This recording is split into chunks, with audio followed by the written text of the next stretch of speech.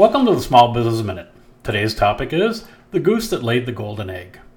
There was once a countryman who possessed the most wonderful goose you can imagine. For every day when he visited the nest, the goose had laid a beautiful, glittering golden egg. The countryman took the eggs to the market and soon began to get rich.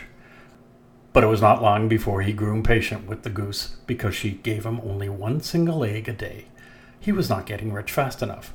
Then one day, after he had finished counting his money, the idea came to him that he could get all the golden eggs at once by killing the goose and cutting it open. But when the deed was done, not a single golden egg did he find, and his precious goose was dead. Every time I hear this story, I'm reminded of a conversation I had with a relative of mine a number of years ago. In passing, I happened to mention that after 25 years, I was thinking of selling my business and taking the chips off the table.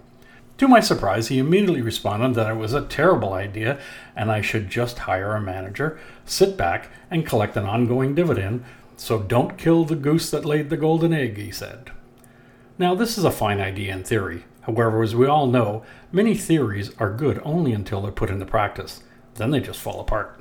What really set me back with his theory was that he had never come close to risking his future on anything remotely entrepreneurial.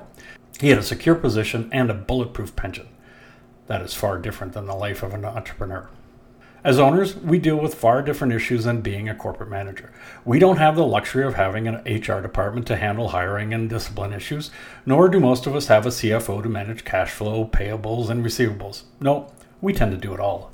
In addition, we carry the burden of our family and their employees' future on our shoulders. Let's not forget the hours spent worrying how we are going to generate revenue during a particularly lean period or wondering where the next threat to our business lies. Let's face it, if we're honest with ourselves, this is what we signed up for, and for the most part, these challenges are what drives us forward. But the list of things that preoccupy us is endless. And unlike an employee, we don't leave these worries at the office. They are always lingering just below the surface, 24/7. This theory of hiring a manager to run your business is a great idea if your plan is to expand your business holdings in other areas. This is because you're still engaged.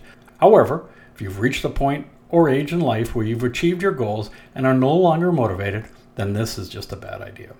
For many of us, we have built our companies up over several years, and any success we've enjoyed is a result of keeping an eye on the critical metrics of our enterprise. Turning everything over to a stranger in the hopes they will be as diligent as you have been is a bit of a stretch. Of course, if you've built a large enterprise and have the luxury of professional managers in place, then stepping away may work. But this is not the reality of most small businesses. No, it's never as easy as just walking away and have someone send you a check every month. There's just too much at risk. When you consider that most small business owners have upwards of 80% of their wealth tied up in their business, you'll certainly need to stay engaged in some manner, lest you wake up someday only to find your business wrecked on the side of the entrepreneurial highway. This is not like a guaranteed annuity that sends you a check every month until you die without lifting a finger. Further, do you want to risk having to re-engage in your business after an extended absence from the industry if the manager doesn't work out?